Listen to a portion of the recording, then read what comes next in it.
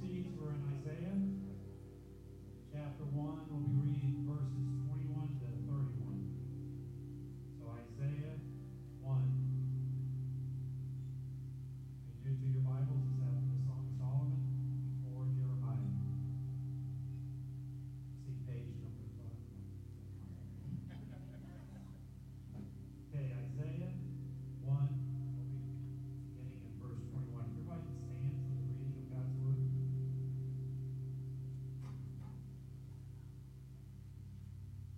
Church, we need to be aware that the book that we hold are the very words of God. So we want to understand them, we want to grow in our trust of it, and also to obey it. So church, this is God's Word that we are reading this morning. Isaiah 1, beginning verse 21. How the faithful city has become a whore, she who was full of justice. Righteousness lodged in her, but now murderers. Your silver has become dross, your best wine mixed with water. Your princes the rebels, the companions of thieves. Everyone loves a bride and runs after gifts. They do not bring justice to the fatherless, and the widow's cause does not come to them. Therefore the Lord declares, the Lord of hosts, the mighty one of Israel, I will give relief for my enemies and avenge myself for my foes. I will turn my hand against you and will smelt away your dross as with lye, and remove all your help. And I will restore your judges as at first, and your counselors as at the beginning. Afterwards you shall be called the city of righteousness, the faithful city.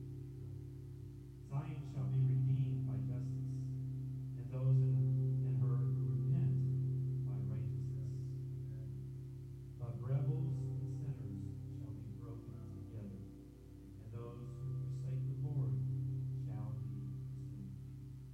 For they shall be ashamed of the oaks that you desire, and you shall blush for the gardens that you have chosen. For you shall be like an oak whose leaf withers, and like a garden without water, and the strong shall become tender, and his wood a spark, and both of them shall burn together with none to quench them. Church, this is God's word. You may be seated.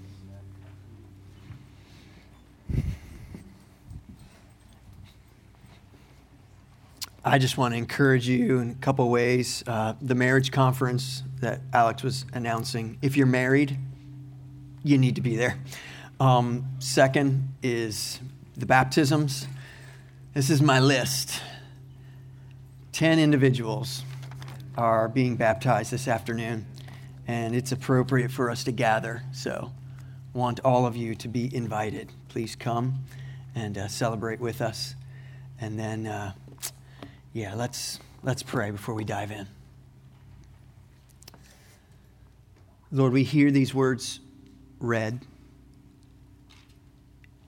and if we're honest, it pummels us.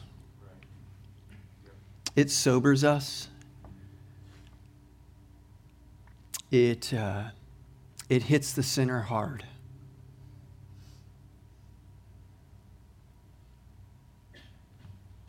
Father, thank you for mercy. Yes. Thank you. Thank you for justice and righteousness, of which we just read about. Thank you that we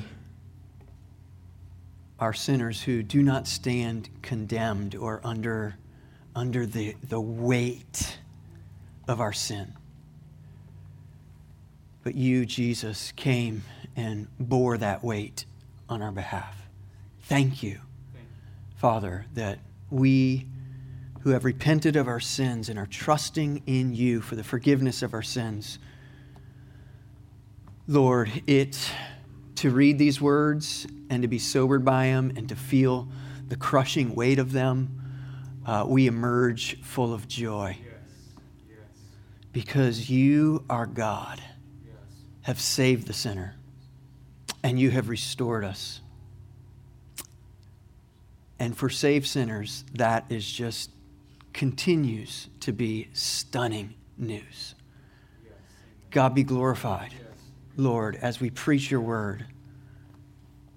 Speak to our hearts, address our souls, and where needed, let repentance come so that joy can follow. We pray in Jesus' name. Yes. Amen. Under the waves to then be restored.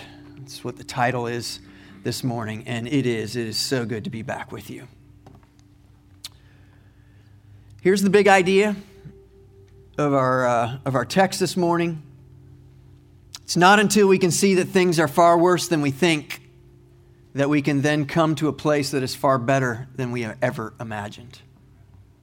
I'll repeat that again in a few moments, but before we unpack that, I want to tell you two couple stories. I literally have hundreds of stories in a little island called Elbow Cay. Elbow Cay is that little dot, and it was one of the Bahama Islands that got crushed by Dorian. And if you were a surfer in the mid-'80s, you would have known the name Frida Zamba. Anybody know the name Frida Zamba? All right, few of us. So Frida Zamba was the women's world champion 4 times over. And she actually was a three-peat, 3 times in a row, 84, 85, 86. She was the women's world champion. In 87, 88 range, I'm not sure which, but I found myself at this Elbow Cay and was there with 3 other friends on a surf trip. There were 4 guys in the water. Myself and 3 other guys were the only ones. It was a secluded beach on a secluded island. It was practically a deserted island, just a surf location. 4 of us are in the water. 3 people paddle out. One of them was Frida Zamba. I was now surfing 1 of 7. One of us was a world champion. It's a pretty crazy day. I literally have hundreds of stories from there's 2 years that I went on this trip. A couple other details before I get to the point of sharing some of these things. In 1991, 3 friends and myself borrowed Wayne Brooks's camper. A lot of you know Wayne. Borrowed his camper and chased Hurricane Bob up the eastern seaboard to Cape Hatteras. Parked in the parking lot overnight because the island had been evacuated. We parked in the parking lot by the west side of the bridge. In the morning, the sun came up. They opened the parking lot. We were the first or second vehicle across the bridge and the first 4 surfers in the water to surf Hurricane Bob. I tell these stories because my kids don't believe these things ever happened. I've surfed in the eye of a tropical storm. And I say these things to say I've surfed some fairly dangerous surf, and I think I would have said I was experienced to a point. Let's go back to Elbow Cay. This is Elbow Cay, and then the next picture as well. Give you an idea of the size of Elbow Cay. So you see Florida. You can no longer see Elbow Cay in that picture. You can kind of see Freeport there. It's a dot off of that kind of bend towards the top. To get to Elbow Cay, we chartered an airplane, private plane, flew into Marsh Harbor. Maybe you heard about Marsh Harbor in the news regarding Dorian, and flew into what was not really an airport. We flew into some concrete cut out in a jungle. No exaggeration. There are 2 wrecked planes pulled off the side of this runway as we are landing. You get to the airport, which is 2 thatch roofed buildings a little bit bigger than your bathroom, with a counter in it, dirt floors, chickens and roosters coming in and out. That's your airport. We then leave the airport, find a taxi. Taxi takes us to a harbor. At the harbor, you take a ferry I don't remember how long the ferry is, but the ferry takes you to Elbow Cay. We end up in Elbow Cay. By this point, you are on a deserted island, it feels. There are a few cars on the island. There is one pay telephone. This is the 80s, so those are a thing, young people. And there is no hospital on this island. It was here that myself and my 3 friends paddled out into the most dangerous surf conditions we had ever surfed. The waves towered over us. The conditions were this nasty storm surf. This is actually the day after we surfed with the world's women's champion. Had experienced a lot of storm surf in the past, but this was above my experience, and I was not good enough and not smart enough to know I wasn't good enough, that I had no business paddling out on that day. The reef below us was razor sharp, and I do believe that God spared my life on that day. If you've ever had a near-death experience, there's something that happens to you. People say things like, I was given a second chance, or people will say things like, I will serve the Lord for the rest of my life, or I'll become a missionary. Right? Martin Luther said in his lightning storm near-death experience, I'll become a monk. And he did. He did. Have you ever been under the weight of impending doom that you begin to seriously think, it might end right here? And then, I'll give you the end of the story. I lived. Yeah, thanks. Appreciate it. Woo. You're restored and you realize life didn't end. And it has a way of waking us up. It calls us, it draws us to offer our living breath for the glory of the one who's made us. I don't have time to give you all the details of that day, but the short story is that I ended up being under the water, being pummeled, wave after wave after wave, being held under the water longer than you would want to be held under the water. And there were just times, if it were not for the leash tied around my ankle, I wouldn't have known which way's up. The only way I knew is I'm being pulled by my floating board above me. Tumbling around, aware that I didn't have a surf helmet on and don't know where the reef is. And eventually coming up for air, and we've all been in the water long enough to know what that's like when you're out of breath and you come up and you gasp for air, and immediately, that quickly, I'm being pummeled again by another enormous wave. You're under the water for too long, and you wonder if you're going to make it, and the 4 of us, we finally ended up back on the shore, laying on the beach on our backs, exhausted, panicked, heart pounding. I didn't literally, but you kissed the sand. Under the weight of the waves, and then restored. There's really nothing quite like that.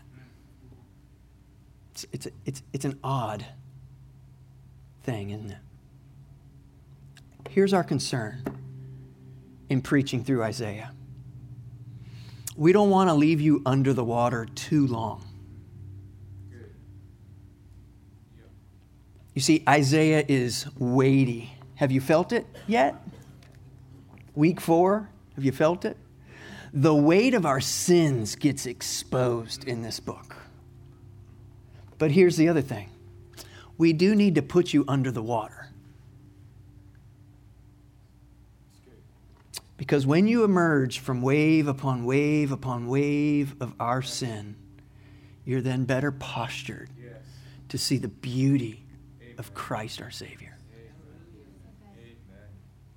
So again, here's the main point of our text this morning. It's not until we can see that things are far worse than we think that we can then come to a place that is far better than we imagined. Isaiah should almost be discouraging to us. It should almost be sad. It should almost be painful for us to walk through. And it should be full of hope. Yes. and joy and gladness and celebration. Because you see, here's the big point of the entire book. Christ willingly put himself under the weight of the waves of our sin, and he went to the cross and he died under the weight of our sins, that we might emerge in new life in him. So this book can discourage, but we don't end there. We end in joy, the joy of our salvation. Point number 1. Our sinful condition is worse than we think. Our sinful condition is worse than we think. Here, Isaiah is making his case against the rebellious, listen, people of God. When you're reading Isaiah, I like to refer to it, it's the church kids. And I don't mean that's the young people. I mean, this is the people who grew up in godly homes. This is the people who grew up hearing of the salvation of God and the mercy of God and the grace of God and the faithfulness of God. These are, in their day, church kids. You get the point. I want you to feel the weight of these verses. Verse 21. How the faithful city has become a whore. The people of God who should have known better. The people of God who once were the faithful city. Now, this isn't being addressed, I like to say, outside these four walls. He's not addressing the surrounding nations. He's addressing, again, the people of God. He's addressing the people inside the four walls. He's addressing us. The people of God who should know better, who once were the faithful city, has become a whore.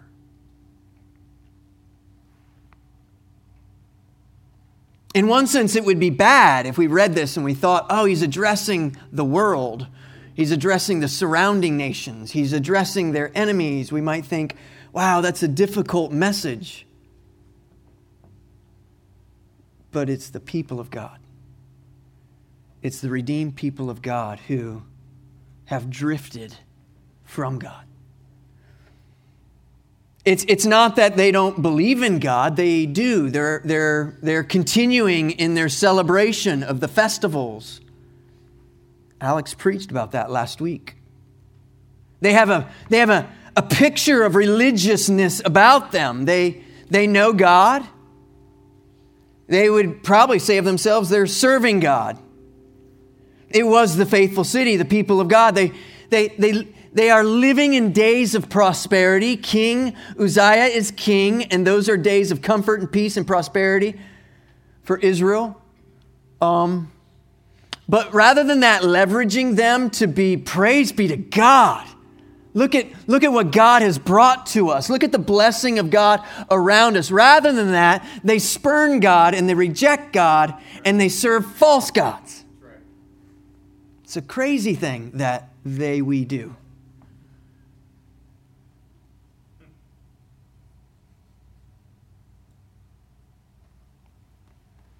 Perhaps they would say some things that we hear in our day. Maybe a little worldliness isn't that bad. I mean, we all make mistakes. And nobody perfect. The big guy upstairs will forgive me. I hope he'll forgive me on that day. I'm sure that he will. I'm certainly not as bad as that person. Hear how the Lord puts it through his spokesman, Isaiah. Isaiah doesn't hold back. How the faithful city has become a whore.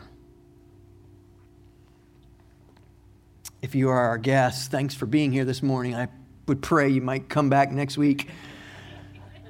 Difficult thing to hear, I think, if I was a guest. The people of God have prostituted themselves, spiritually speaking. The imagery is that they have left their first love. They have left the God they love, the God who has saved them, the God who has delivered them, the God who has been faithful to them. They have left God who is their husband, and they have sold themselves to other lovers, other gods. They have whored themselves. They've given themselves to the gods of the surrounding nations. They no longer give themselves to God who saves them. The second part of 21, she who was full of justice, righteousness lodged in her, but now murders. She was that because they were in a covenant relationship with God, who is justice and who is righteousness. They knew God. They believed in God.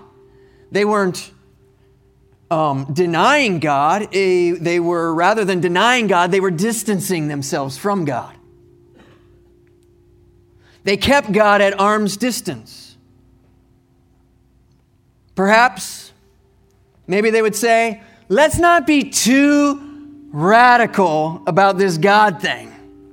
We don't want to be overboard when it comes to this God thing. Let's not get carried away.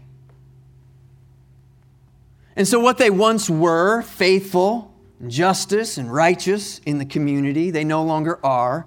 And the pure has become impure. Verse 22, your silver has become dross, your best wine mixed with water. Society's silver at this time was this fine liquor, and what he's saying there is that's become tainted. It's been diluted. It's literally become poisoned.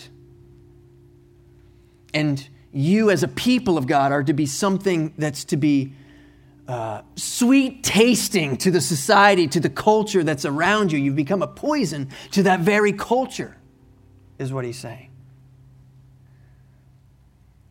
You used to promote justice and righteousness, but now you've lost love for neighbor. You've lost love for God, which always leads to loss of love for neighbor, and they themselves have become rebellious.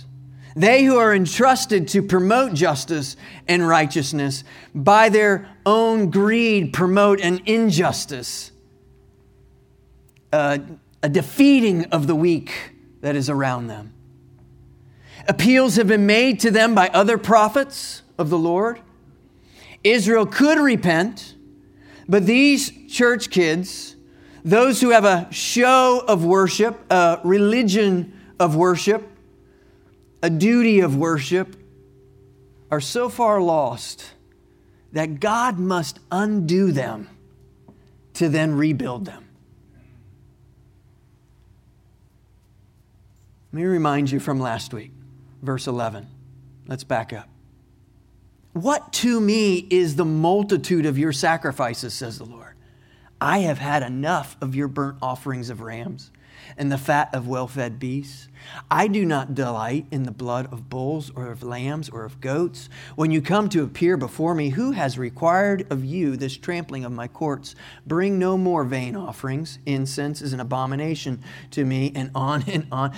He ends verse 14. They have become a burden to me. I am weary of bearing them. Wow. I am over your religious show of worship.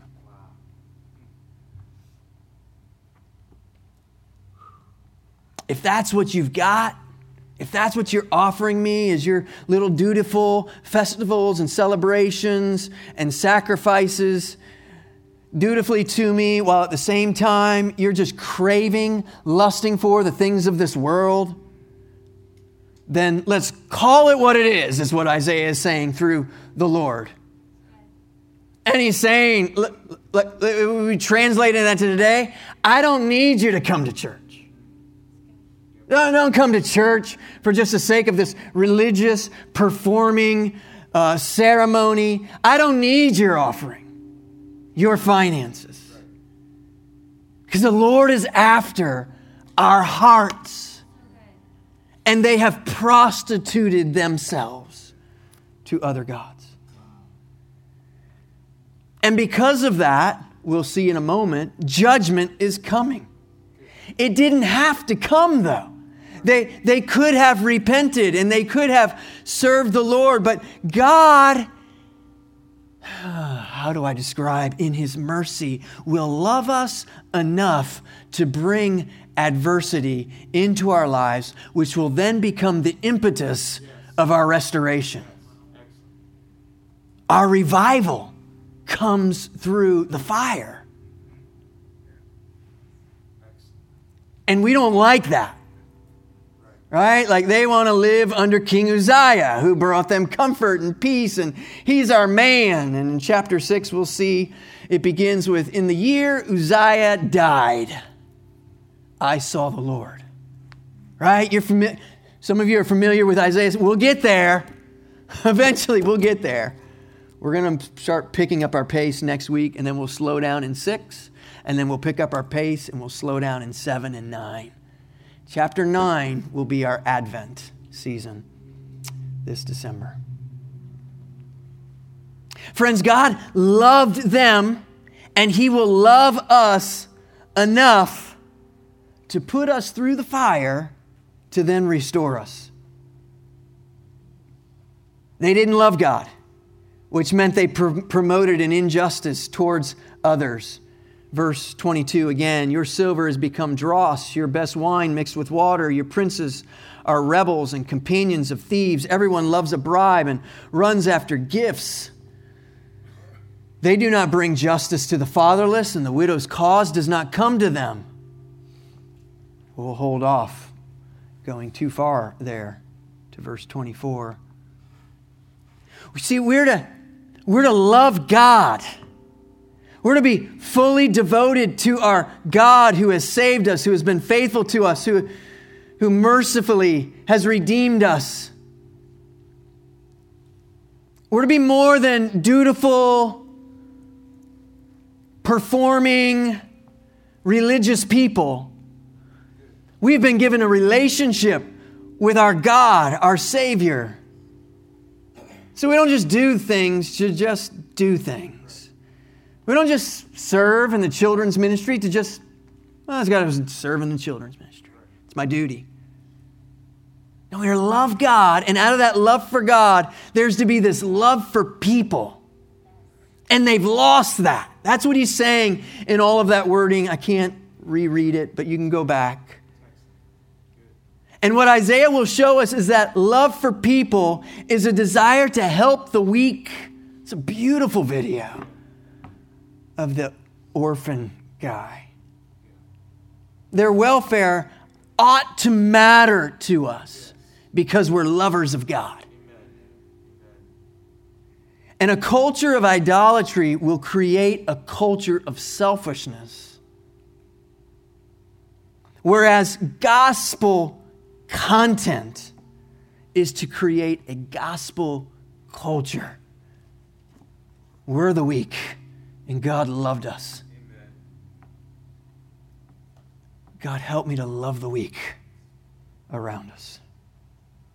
And so He'll bring suffering to His people. He will bring adversity. It is judgment it is terrifying. And He will bring that to then call them back to worship Him with a true heart, which will bring about a true love for neighbor. Number 2, God's response to the present state of the people of God. This is verses 24 and 25. Or, subtitled, God is willing to make our circumstances worse than we would imagine. It's a tough book, Isaiah. When we announced it a few months ago, we're going to preach through Isaiah. You clapped and cheered. Here we are. Here's the result of their posture. Verse 24. Therefore, the Lord declares, the Lord of hosts, the mighty one of Israel, I will get relief from my enemies and avenge myself on my foes. I will turn my hand against you and will smelt away your dross as with lye and remove all your alloy. gasp for air and come with me as we get pummeled under the waves. See, what Isaiah is doing here is he's loading up divine titles. I do think it's to overwhelm us. Therefore, the Lord declares, the Lord of hosts, the mighty one of Israel. These are awesome waves that are pounding against us. Perhaps in the previous section, maybe in our self-righteousness, we think we can jump over that little wave as we're playing around at the ocean. But this is a cleanup wave. This one catches you unaware and it throws you backwards and you're tumbling on our little shore as he loads up the titles here, divine titles. The Lord of hosts. That is to say, here's a translation, buckle up.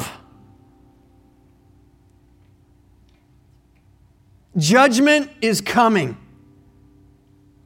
The effect of the phrases in verse 24 is, therefore the Lord declares, the Lord of hosts, the sovereign one, the master, the lordship of God himself, complete master over everything.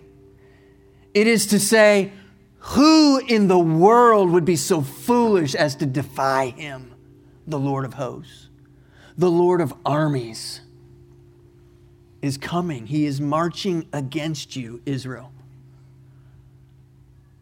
Who would be so arrogant to worship God formally or from a performance or even from a distance? I recognize that you are God, but I will keep my distance from you at the same time. Who would be so arrogant to worship God in that sort of way? That's the sense here when he loads up the divine titles.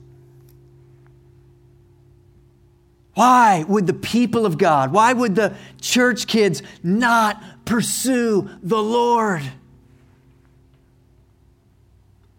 Why keep him, well, just close enough that if we really get in trouble, then I'll call out to the Lord. I will not worship God, but I'll be happy to use God like the genie in the bottle. And when I'm really in trouble, I'll rub the bottle and he's supposed to be there, right? To grant me my 3 wishes. Where are my 3 wishes? Isn't he supposed to be here to grant my 3 wishes? And the tone here of these verses from Isaiah is this. Who would be so arrogant to treat the faithful God in such a manner? To keep God near enough to pull him out just when we need him. He further adds, the mighty one of Israel, the mighty one, the mighty. We like to sing about the mighty one who saves. We usually don't sing about the mighty one who judges. He's both in this text. It's not the enemies of Israel that will feel the heat of God's wrath. It's the people of God who have made themselves the enemy of God. Israel has it backwards. They think, look at our prosperity. Look at how things are going so well for us under King Uzziah. Look, God clearly is blessing us. Let's keep him at a distance and we'll worship these other gods. We'll keep God in our back pocket. He is my ticket. I'm safe from judgment, and that's all that really matters. I want to be safe from judgment. And they don't realize they're not safe from judgment. And Isaiah comes to them, and Isaiah comes to us to bring us this warning. Verse 25 is God's response. I will turn my hand against you. Verse 26. What? And I will restore your judges as at the first. God turns his hand against them to then restore them. Point number 3, the result of God's restoration program in the people of God. Let's read it in full. Verse 26. I will restore your judges at the first and your counselors at the beginning. Afterward you shall be called. This is amazing. You catch this? Afterward you shall be called the city of righteousness, the faithful city. Wait, what? Zion shall be redeemed by justice, and those in her who repent by righteousness. Wow. Come up for air and take a breath with me. You know what he's saying there? Judgment will not have the final word. Ray Ortlund says this. He says, but Isaiah is implying that one God acting in one way is able to accomplish two things at once. When God turns his hand against us, it isn't a disaster, it's an act of restoration. That's exactly the case we're making this morning. The discipline of God achieves just what he intends in purification and in restoration, both at the same time. The final word, church, is not judgment. Yes. In that God's purpose was never to destroy his people. It has not been, it never will be his final purpose to destroy his people. His purpose is to have a people. Yes. His purpose is that he would restore a people to serve him. Yes. Now, the sad state of our sinfulness is that we often go through the adversity and fail to see God's faithfulness in the middle of it. Or fail to repent to then be restored. But in verse 26, hope begins to emerge on the page in the face of the suffering and the adversity. God's hand is on them, not to destroy them, but to restore them. They will be the city of righteousness, the faithful city. And we ought to be, if you place yourself, if you're an old covenant believer here, the next question is, well, how's he going to do that? How's he going to restore these people? How will he restore you and I when we drift, prone to wander?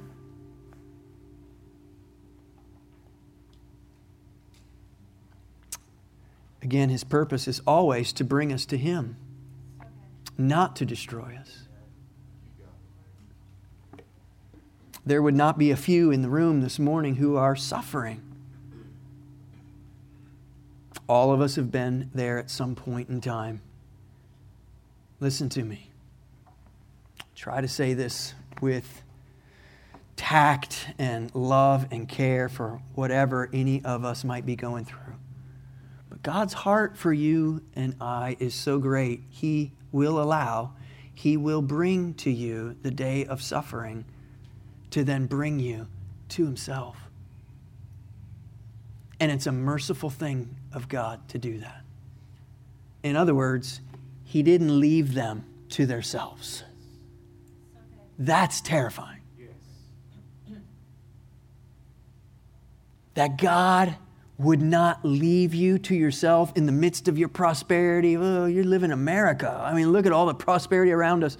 Thank God for the adversity. Because in the prosperity,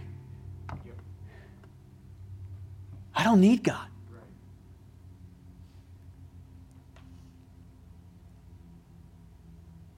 In the prosperity, I live indifferent to God. In the prosperity, it's a rare thing in prosperity that we grow in God. That's right. That's good. And so his purpose in our suffering is to create in us this heart of worship. This yanking us out of this religious repetition where our hearts are distant from God. He's going to bring this adversity to them, and he brings it to us to wake us up out of the doldrums, to emerge worshipers of God. You see, difficult circumstances reveal I need God in a way that my prosperity never does. Isaiah the prophet is calling the people of God in this day to look forward. How will we be restored? How will we once again the city of righteousness? And he's calling us to look backwards. How are we to be called righteous and faithful? And he calls them to look forward to the Messiah, and we are called to look backward to the Messiah who came and willingly allowed himself to be judged for us. Christ was judged in our place. To what extent? What is the purpose of God in that he would bring the adversity? I'm saying to us this morning, he brings the adversity to us to bring us through that we might emerge from that place of adversity as wholehearted worshipers of him. That's what he's about. And he loves us enough to take us through that. That's what Isaiah is bringing to us. But I want to ask you, to what extent is he committed to your salvation? To what extent? How far will our God go? Because I don't like this adversity thing. This is how far he will go. He will send his Son to not only save us, but to bring us through the fire of eternal judgment that we could not bear, and bring us to be his worshipers who love the Lord their God with all their heart, soul, mind, and strength, and their neighbor as themselves. How, to what extent will God go?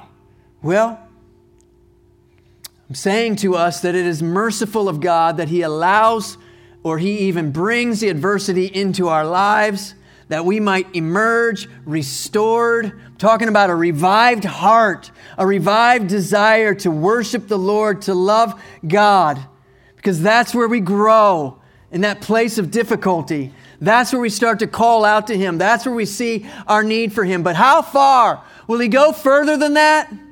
Yes, he will. He will put his own Son under the overwhelming waves of judgment.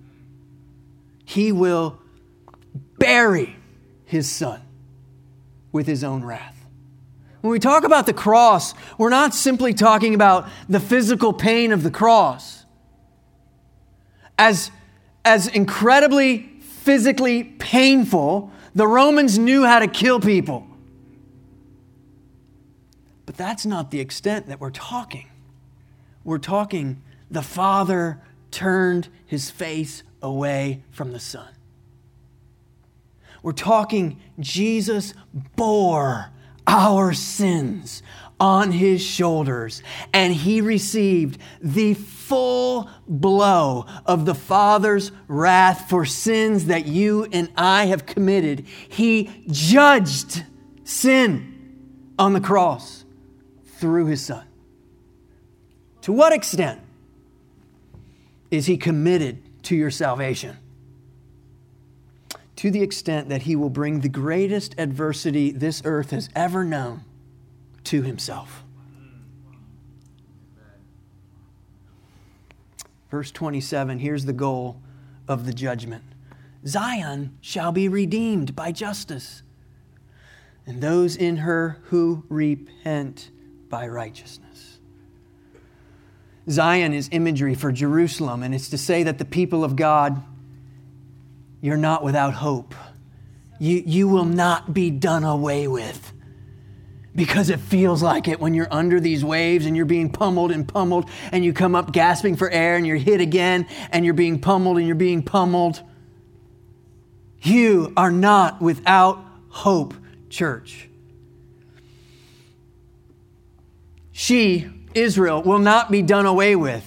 God will restore a people. It's what Isaiah will call a remnant. There will be this remnant of people who, verse 27, repent. They repent. And through that remnant of people, a Savior will be born in that line. These people will be kept for the Lord. Christ will come through the remnant. Listen, we often ask as we're preparing to preach, we're trying to think through different aspects of a sermon. We like to ask, what's the application? What are we supposed to do with this? Here's your application. Repent where needed, repent, and then be restored. Here's the application. Joyfully worship the Lord.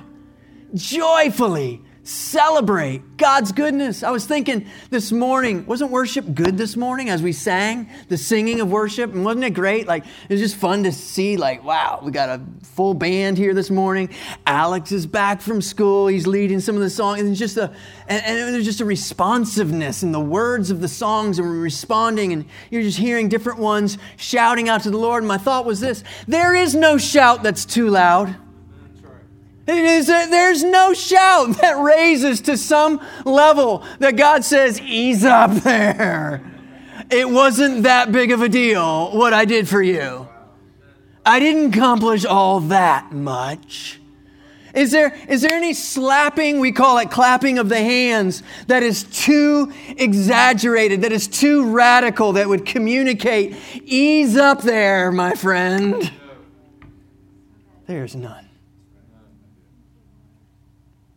And here's the application. Repent where we need to repent. You can do that right now, right where we sit. And be restored. Amen. And joyfully worship your God, yes, who judged his own Son. We are more concerned about the judgment that comes to us than we are the judgment that he brought to himself. God help us. Last point, it is brief. What about the unrepentant? I do not say this casually. I think if the previous verses, previous points were overwhelming waves in the ocean, I soberly want you to hear the rest of these verses as in my appeal to you. Do not be stubborn in your rebellion. I'm appealing. I plead with you to repent. Verse 28. But rebels and sinners shall be broken together. So there's a contrast. Verse 27, those who repent, righteousness. Verse 28, rebels and sinners shall be broken together. And those who forsake the Lord shall be consumed, for they shall be ashamed of the oaks that you desired. And you shall blush for the gardens that you have chosen. For you shall be like an oak whose leaf withers, and like a garden without water. And the strong shall become tinder, and his work a spark. And both of them shall burn together with none to quench them. What is all going on here? Verse 28 is those who continue to reject God, rebel against God, those who refuse the mercy of God, they will be broken. Listen, though there is much hope, we've pointed out the hope in chapter 1. There's a lot of places that we can point to. Don't misunderstand. Though God offers salvation, though God can blot out your sins, and they can be white as snow, though those are found in chapter 1, though he offers salvation, there is another reality that continued obstinate refusal to repent and turn to the Lord will end in final and utter destruction. It's horrific. It seems as if Isaiah is wanting to be completely clear. It's like he's saying, let there be no misunderstanding. Do not presume on the grace of God. Do not take the grace and the mercy of God for granted. You see, Isaiah leaves nobody indifferent.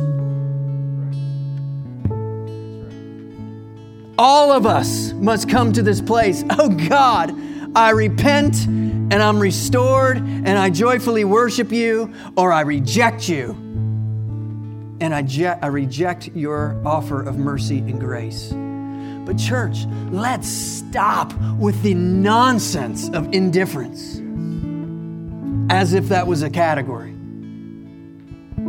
Indifference in itself is rejection of God. Verse 29, what's going on with the oaks and gardens? Well, it's probably a reference to the places of worship where people worship the false gods. These were considered sacred grounds, these oaks and gardens. They've left God who created the trees and gardens to worship the false gods of trees and gardens. And it says it's to their shame. Not sure what verse that is. 29, I think. It's to their shame, it's to their blushing that this is what they've chosen. They've chosen to worship the created thing than the God who created the thing. How foolish and how shameful is this shame and blushing to worship what God created. To do so is verse 30, to become the withering oak and the dried up garden. Those who appear strong and powerful will one day be stripped bare, verse 31. They will be exposed to not be mighty at all. It says, and the strong shall become tender. We thought we were the mighty one of Israel. No, that's the Lord. They'll become tender, meaning the only good thing that they'll become is for burning. It's a harsh word.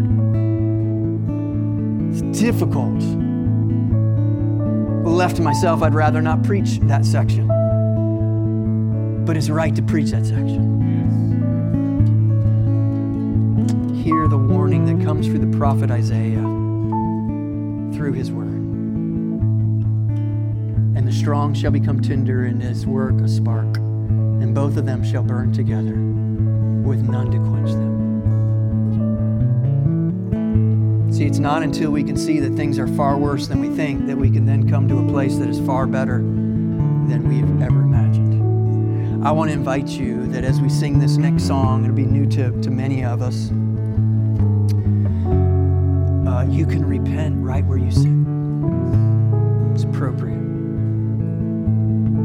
It's appropriate for two things, well, many things to be happening while we sing this song. Repentance would be appropriate. Loud singing would be appropriate. Let's stand together, worship our God.